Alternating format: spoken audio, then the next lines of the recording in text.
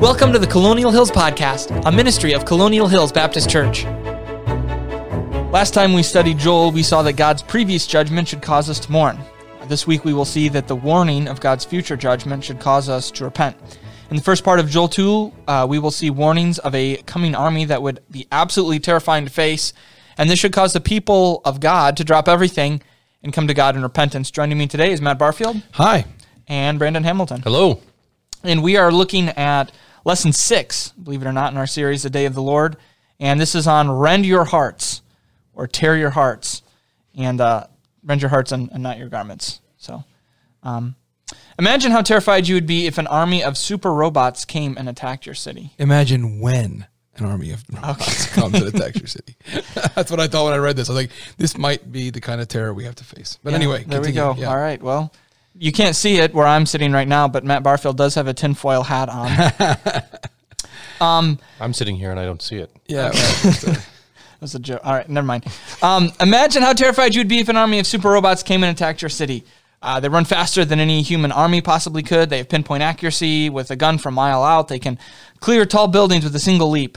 Now, this type of doomsday scenario might sound like the stuff of science fiction and movies, but in Joel 2, God paints kind of a similar doomsday scenario. He uses poetic language to describe a foreign army of cosmic proportions charging the people of Judah. They can leap on tops of mountains. You can hit them with weapons and they don't flinch. They're like a giant fire. Before them, the land is lush and fruitful, and after them, it's the Sahara Desert. And Joel builds on the imagery of the locust from chapter 1 to describe a human army that looks kind of locust-like as it swarms and ravages the land.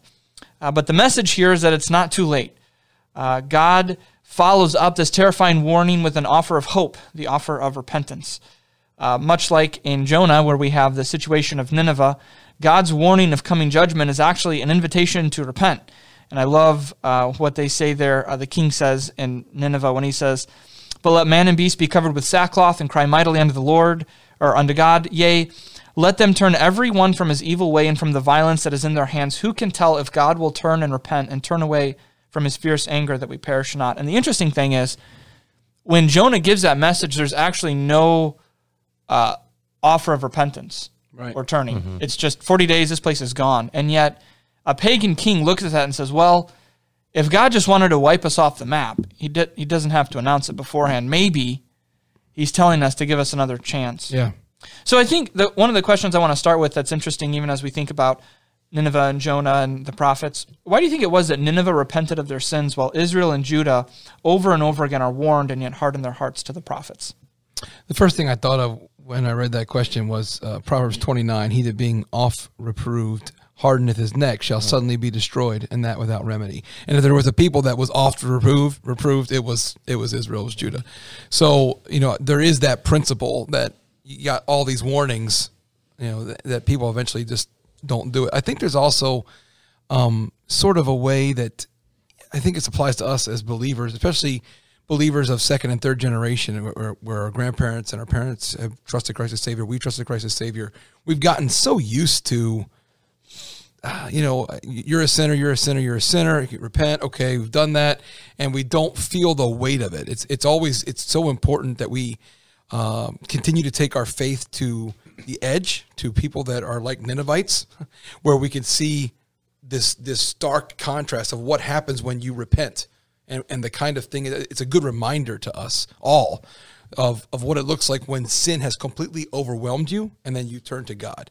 And I think for us, it feels like we dabble in sin and we're somehow still in charge of it. And what God's telling us is you're not in charge of it. It actually is undoing you.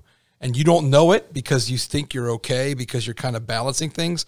But the principle is the same. You're playing with sin and it's going to destroy you. It's going to overwhelm you. And it's helpful to see these kind of Ninevite reactions or people that are first generation Christians that were truly overwhelmed by sin and would say, okay, that was me. I was overwhelmed. I saw it as overwhelming. I felt the overwhelm. I felt myself being destroyed.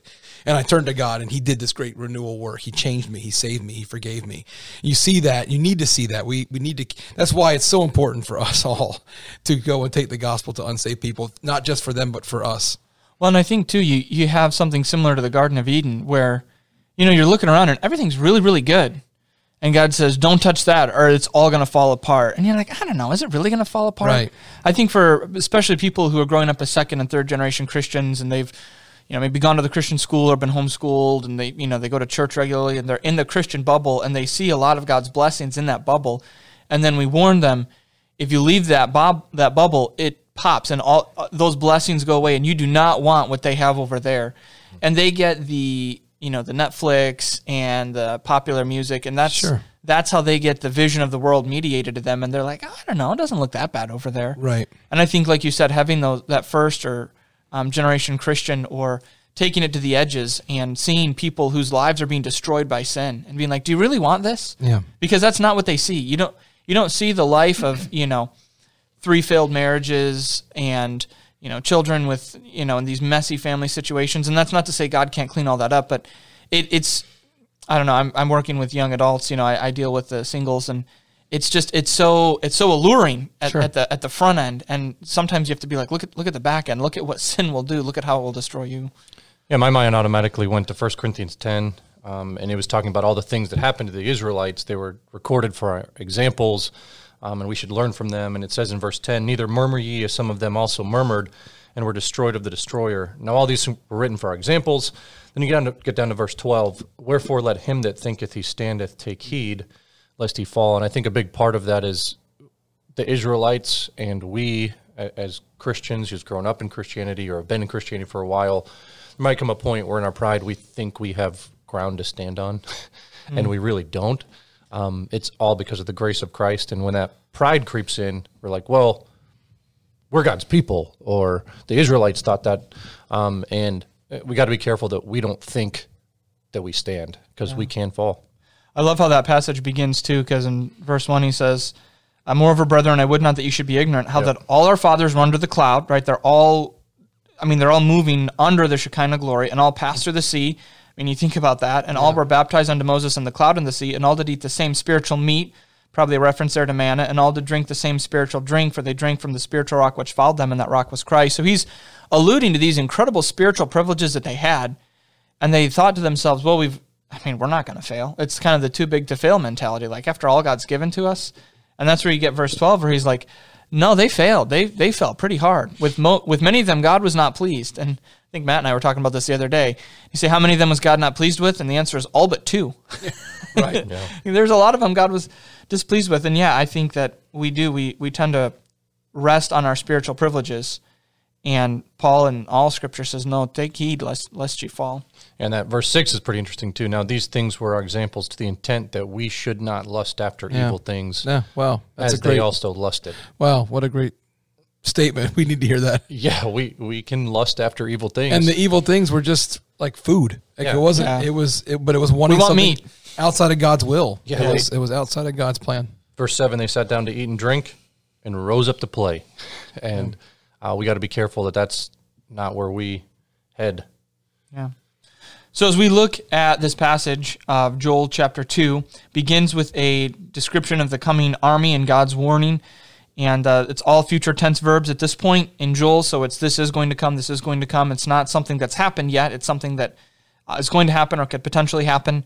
And there's questions about when Joel was written. And so some of that makes a little bit of difference with all of this. If he's writing early, then it's either a warning that God will bring Assyria, and perhaps Israel does repent, at least partially, and that's put off. Or it's a warning of Babylon that's coming, in which case they don't listen, and that army does come. And it begins off with a warning.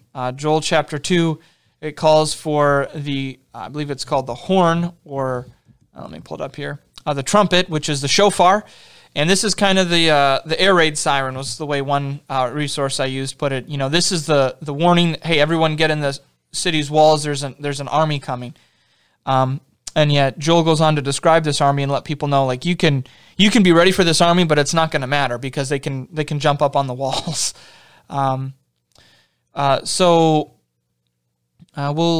keep going. The description of the coming army, he uses these many descriptions of the ways that this army will come. Verse 4, the appearance of them is as the appearance of horses, and as horsemen so shall they run. Like the noise of the chariots on the tops of mountains they shall leap, like the noise of a flame of fire that devoureth the stubble. as a strong people set in battle array. Before their face the people shall be much pained. All faces shall gather blackness, or shall become pale. They shall run like mighty men. They shall climb the wall like men of war. They shall march every one on his ways. They shall not break their ranks. Neither shall one thrust another. They shall walk every one in his path. And when they fall upon the sword, they shall not be wounded. I mean, this is like, like I said at the beginning, this is doomsday scenario. This is the end. Like, you cannot stop this army. Like, you thrust them through with the sword, and they just keep marching. They don't break their ranks. There's no stopping these guys. They shall run to and fro in the city. They shall run up the wall. They shall climb upon the house. They shall enter into the windows like a thief. The earth shall quake before them. The heavens shall tremble. The sun and moon shall be dark, and the stars shall withdraw their shining. And the Lord shall utter his voice, notice this, before his army. For his camp is very great, for he is strong that executeth his word. For the day of the Lord is great and very terrible, and who can abide it? It's kind of easy with this to see the effects of the sin, right? When God brings an army and destroys the entire city. In what ways does sin wreak havoc in modern America, or in the church, or in our lives? Because I think that one of the dangers that we have is not that sin is somehow less destructive, but that the way it destroys us tends to be more subtle and harder to notice until it's too late, until you're looking back at the end of your life and you think, boy, what a fool I've been. I think part of the thing that we miss, as you said, is the part of this. It's too late to see when things get early on. God can see in the extremes, but God can see in the everyday what we only see in the extremes.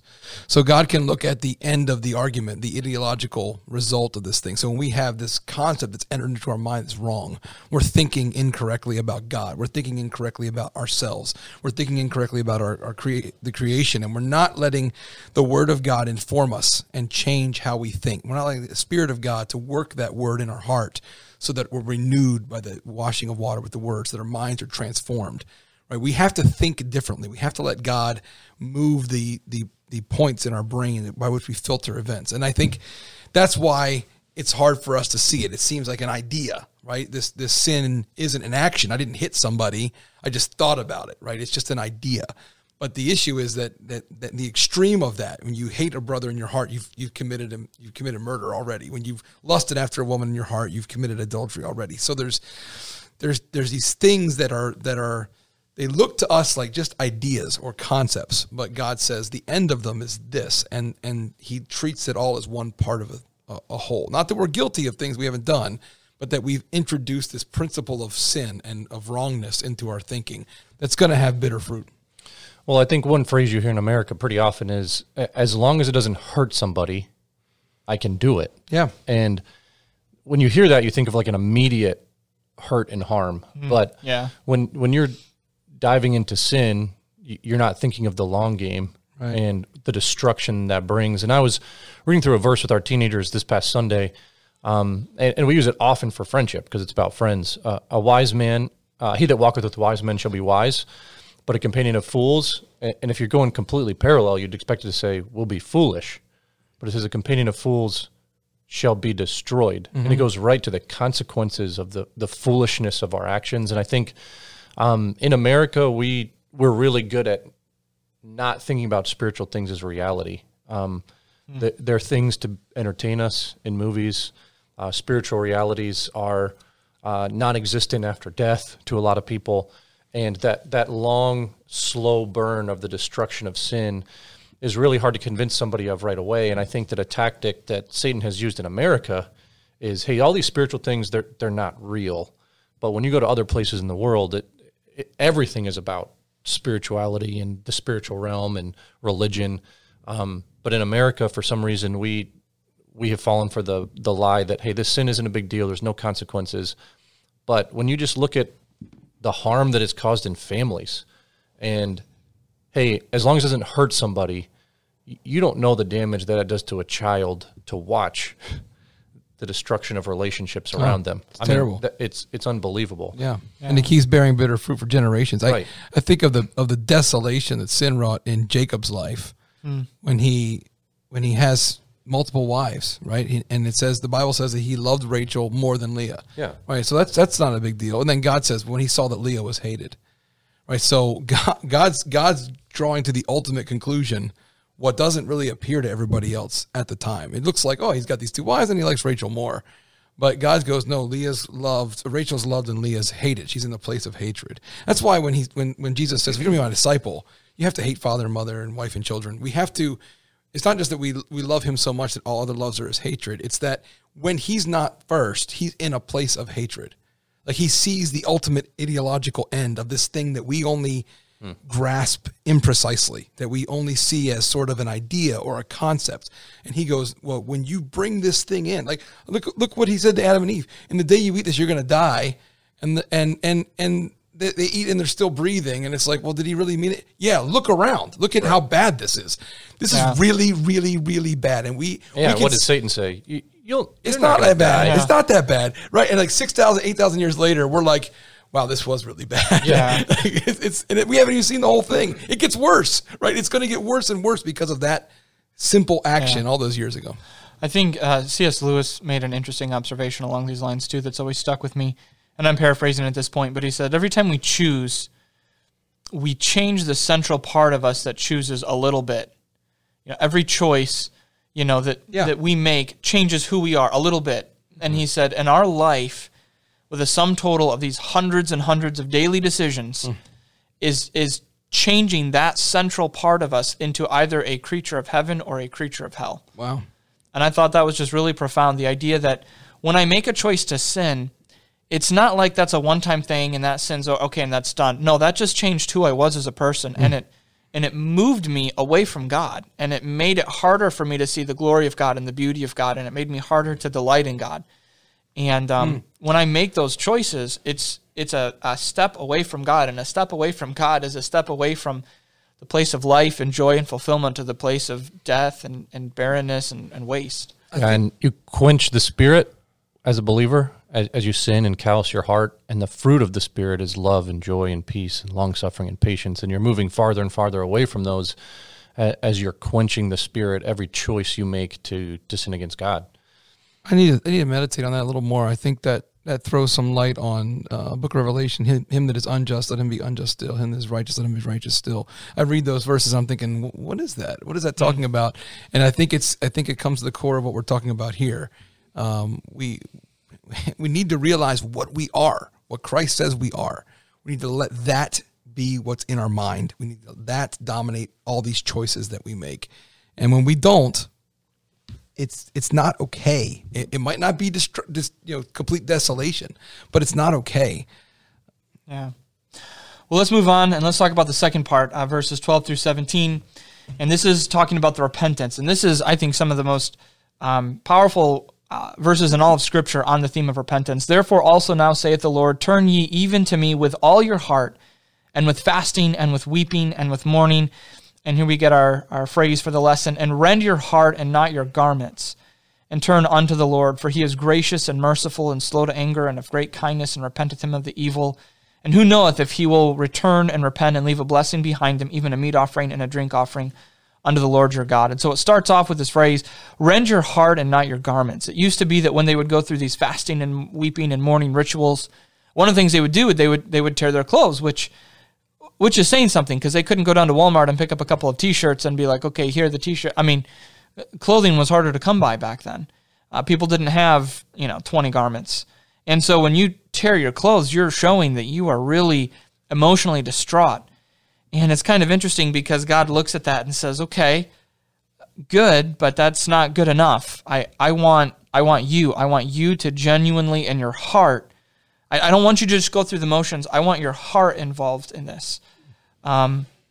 So as we think about that, what does it mean? What does it look like for us to rend our hearts? How might we put on a display of repentance for others, perhaps even God? And what is the difference between an impressive show designed to impress God and true, genuine heart repentance? I mean, I think a pretty quick thought that came into my mind is repenting when no one has necessarily caught you in your sin. It's really easy to put on a show of repentance when you've been caught, but when you are genuinely sorrowful unto repentance, that's going to be something that would come about even without someone catching you in your sin. And that's some of my quick initial thoughts about a difference there. I'm thinking through a little bit here. I want to be careful how I say this, but the Ninevites repented by tearing their garments. Like they took off their nice garments and they put on sackcloth and ashes. What God wants from Israel is something more than that. And it's almost like, as believers, we say, okay, I repented when I was young and I got saved. And now, so I've done that piece. And now, okay, if I have to repent again, I'll go do that again. But that's not what the Lord wants now. Now he wants us, in other words, we're supposed to be growing. Okay, so if our spiritual growth hasn't been progressing, then our repentance and our turning needs to be progressing. It's not less or just what I did before. It's more. It's more demonstrative. It's more committed. It's more. It's not just a small adjustment. Like I can go back and say, oh, I said sorry there. I'll say sorry again. We'll be okay. No, it's sorry and here's where I am, and Lord, Lord, do more with me. Take more. It's not like we're going to go back to where we were. We need to move forward into something bigger because we were supposed to be doing that already. So going back the way we had done before, in principle, is right, but in effect, it needs to be bigger. Does that make sense? Or is that too obscure? Yeah, and to add on to that, I think, especially as a youth pastor, I think we can very quickly focus with teenagers and people in general, like, don't sin. And we think like that's enough, but a heart for God isn't going to just not sin. Right. Am I trying to raise my children just not to do stuff? Right. I mean, what kind of, that's not a purposeful raising of my children, or even purpose of my life is not just don't sin and I'm okay. Right. It ought to lead to repentance and righteousness. Yeah. And living out what Jesus told me to live out, and being gracious and giving. And I do love, I'm kind of changing gears here a little bit, but the reason he tells us to turn is because God is gracious and merciful, slow to anger, and of great kindness, and repenteth him of the evil. And so he takes it right back to God's character there as well. So when we turn to him, we can expect God to be long-suffering and patient with us. And I know I changed directions there a little bit, but I just loved the whole reason behind rend your heart. Why? God's gracious and merciful, slow to anger, and of great kindness. And we can forget that if we're just like, just don't sin. I don't want to be punished. I think sometimes mature believers or people that have been saved longer will look at someone who newly gets saved and sees them repent from some gross sin or some great difficulty or some complete addiction or something like that and go, yeah, that's good. And they need to get in. They need to come here, as if there's nothing for me to rend my heart about. Right. Right. I'm sort of looking there kind of smugly like, oh, we've been waiting for you. Yeah, it's about time you got here. Welcome to the good people club. Right. Now we're all good and be like this. And all of a sudden we get embarrassed because that guy's got zeal. Right. And he starts doing stuff that we won't do. And we're like, well, now you'll learn in a little bit. You'll cool your jets and we'll all just kind of keep pace. And it's like, no. I need to rend that guy just rent his garment. I need to rend my heart. Right? There needs to be a reflection of the life of Christ in me that continues to grow and grow and grow and doesn't stop until we see him face to face. I think too, when we're looking at this theme, this idea of rending our hearts and not our garments, for me, as I've meditated on this, I think some of it comes back to I can feel really badly, but am I really willing to make the change? So, it's really easy to go into the prayer closet, especially if you're like Israel and you've sinned and you know that it's wrong and you're ready to repent, and you go into the prayer closet and you just, Lord, I'm so sorry. But I know in my own life, the question then becomes, okay, am I ready to do the things then to make the changes, the necessary changes to change my life? And sometimes those are big changes. Sometimes I think they're small changes, and I think the smaller changes are sometimes harder to make because it's easy to talk yourself out of them. Be like, well, that's not really a big deal, and I'm sure it won't be a problem again. And I'm sorry, okay, I'll never do it again. And I think part of what he's getting at here is like, I don't just want an impressive display of emotion. I want to see a change in life, because I want to see it. I want to see you change in the way you think about sin, and I want to see your heart shift back towards me and away from sin. If we look at an unsaved person and say they need an infusion of God's grace, and don't look at ourselves and say I need an infusion of God's grace, we're seeing this wrong. Yeah. My mind immediately went to Luke 7, where Jesus is interacting with two different people, and then he gets to verse 47. He says, "Wherefore I say unto thee, her sins which are many are forgiven, for she loved much, but to whom little is forgiven, the same loveth little. And when we don't have an understanding of how much we've actually been forgiven, our love diminishes. And when we minimize our sin, our love is also minimized for what God has done for us, and that he is merciful and gracious. And it's going to turn our heart back to God when we repent, and we have an accurate view of what our sin is. Because Simon in this passage was thinking that, hey, he deserved God's love, but this woman that came in gave everything she had, and it led her to action. And we can't just be still and do nothing and say, oh, everything's good. Right. Yeah. Well, Brandon had brought up this verse before, but let's take just a moment and look at this. It describes God's character here, and God's character should compel us to repent. For he is gracious and merciful, slow to anger, and of great kindness, and repenteth him of the evil. Who knoweth if he will return and repent and leave a blessing behind him, even a meat offering and a drink offering unto the Lord your God? So it's time for our trivia question. Where is that description of God taken from? Anyone remember? Sounds similar to Jonah.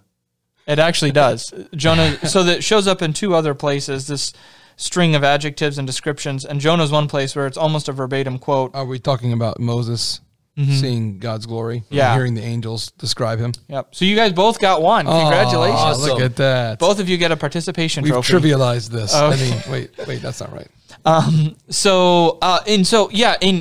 In Exodus chapter 34, God causes his glory to pass before Moses, and he says almost exactly the same thing that we see here. Let me actually just look that passage up. Exodus chapter 34, verse 6, and the Lord passed by before him and proclaimed, the Lord God, merciful and gracious, long-suffering and abundant in goodness and truth, keeping mercy for thousands, forgiving iniquity and transgression and sin, and that will by no means clear the guilty, visiting the iniquity of the fathers upon the children and upon the children's children unto the third and fourth generation. So especially that early section, that string of adjectives there is designed to point us back to God's character. This is how God reveals himself. And this is the core of who God is. When God says, this is my glory, this is who I am, he points to the fact that he is a God who is gracious and merciful and slow to anger and of great kindness, and that he repenteth him of the evil, or kind of a weird old Englishy way to say that he changes his mind concerning the disaster that he's about to bring. And it's a wonderful, wonderful thought to think about our God treating us that way and interacting with us in that way. And then as we wrap this up here, it says, blow the trumpet in Zion and sanctify a fast and call a solemn assembly. Gather the people, sanctify the congregation, assemble the elders, gather the children and those that suck the breasts. Let the bridegroom go forth of his chamber and the bride out of her closet. And so the point here is bring everybody. Yeah. Bring the kids, even the ones that are nursing still. Bring the old people. Tell the newlyweds that they need to leave their chamber and they need to come. Right. Nothing takes priority over this. So, question that I put here: why is it that we sometimes put off repentance? We don't want people to know. Yeah, we think we have more time. Fear of man. Other things are more important. Yeah. Well, and we don't. We don't think that it's really going to be that big a deal, or that we'll have another chance. We'll have another opportunity to. And I think good intentions. We have these good intentions of what we're going to do, and we soothe ourselves with those good intentions, but then we don't take action right now, and we don't know how long we have. I think there's also a second level rationalization that if I were too zealous, if I was too into this repentance and walking with the Lord, I would be some kind of weird person that wouldn't be, I'd be so heavenly minded, was no earthly good, or whatever that old phrase is. I having been saved and been in ministry for the time I have, I've rarely seen that error. It's just not a common error. I think we're more, we hang our hat on that far more than we should. And we should really God's not going to hurt us. Jesus is not going to steer us wrong. We give our life over to him. It's not going to be to our detriment. It's going to be to our eternal and temporal good. So we really ought to stop trying to tap a brake and getting Jesus to slow down and let him do what he wants to do in our lives. Good stuff. And the last verse here, we'll just end with this. Let the priests and the ministers of the Lord weep before the porch and the altar, and let them say, spare thy people, O Lord, and give not thine heritage to reproach, that the heathen should rule over them. Wherefore should they say among the people, where is their God? The ultimate goal in our repentance is not just so that we can avoid all of the bad stuff, although obviously there's self-interest involved. You can't get around that. But to get to the point where we say, ultimately, Lord, I want people to look and I want them to see you. And I want them to see the blessings that you pour out on your people. And I don't want those blessings to be backed up or to be impeded in any way because of my sin. Amen. And so we'll close it up there. Next week, we'll be looking at the goodness of God, who restores the years that the locusts have eaten, and who delights to richly pour out his blessings on those who humbly repent, as we look at Joel chapter 2, verses 18 through 27. Hope to see you then. See ya. Bye. This podcast has been a ministry of Colonial Hills Baptist Church, a church home for all people. If what you've heard has been an encouragement to you, please subscribe on iTunes, Spotify, or Google Podcasts. If you'd like to connect with Colonial or find more resources, you can find us online at colonialindy.org or check us out on Facebook. Thanks for joining us today, and we hope to see you next time on the Colonial Hills Podcast.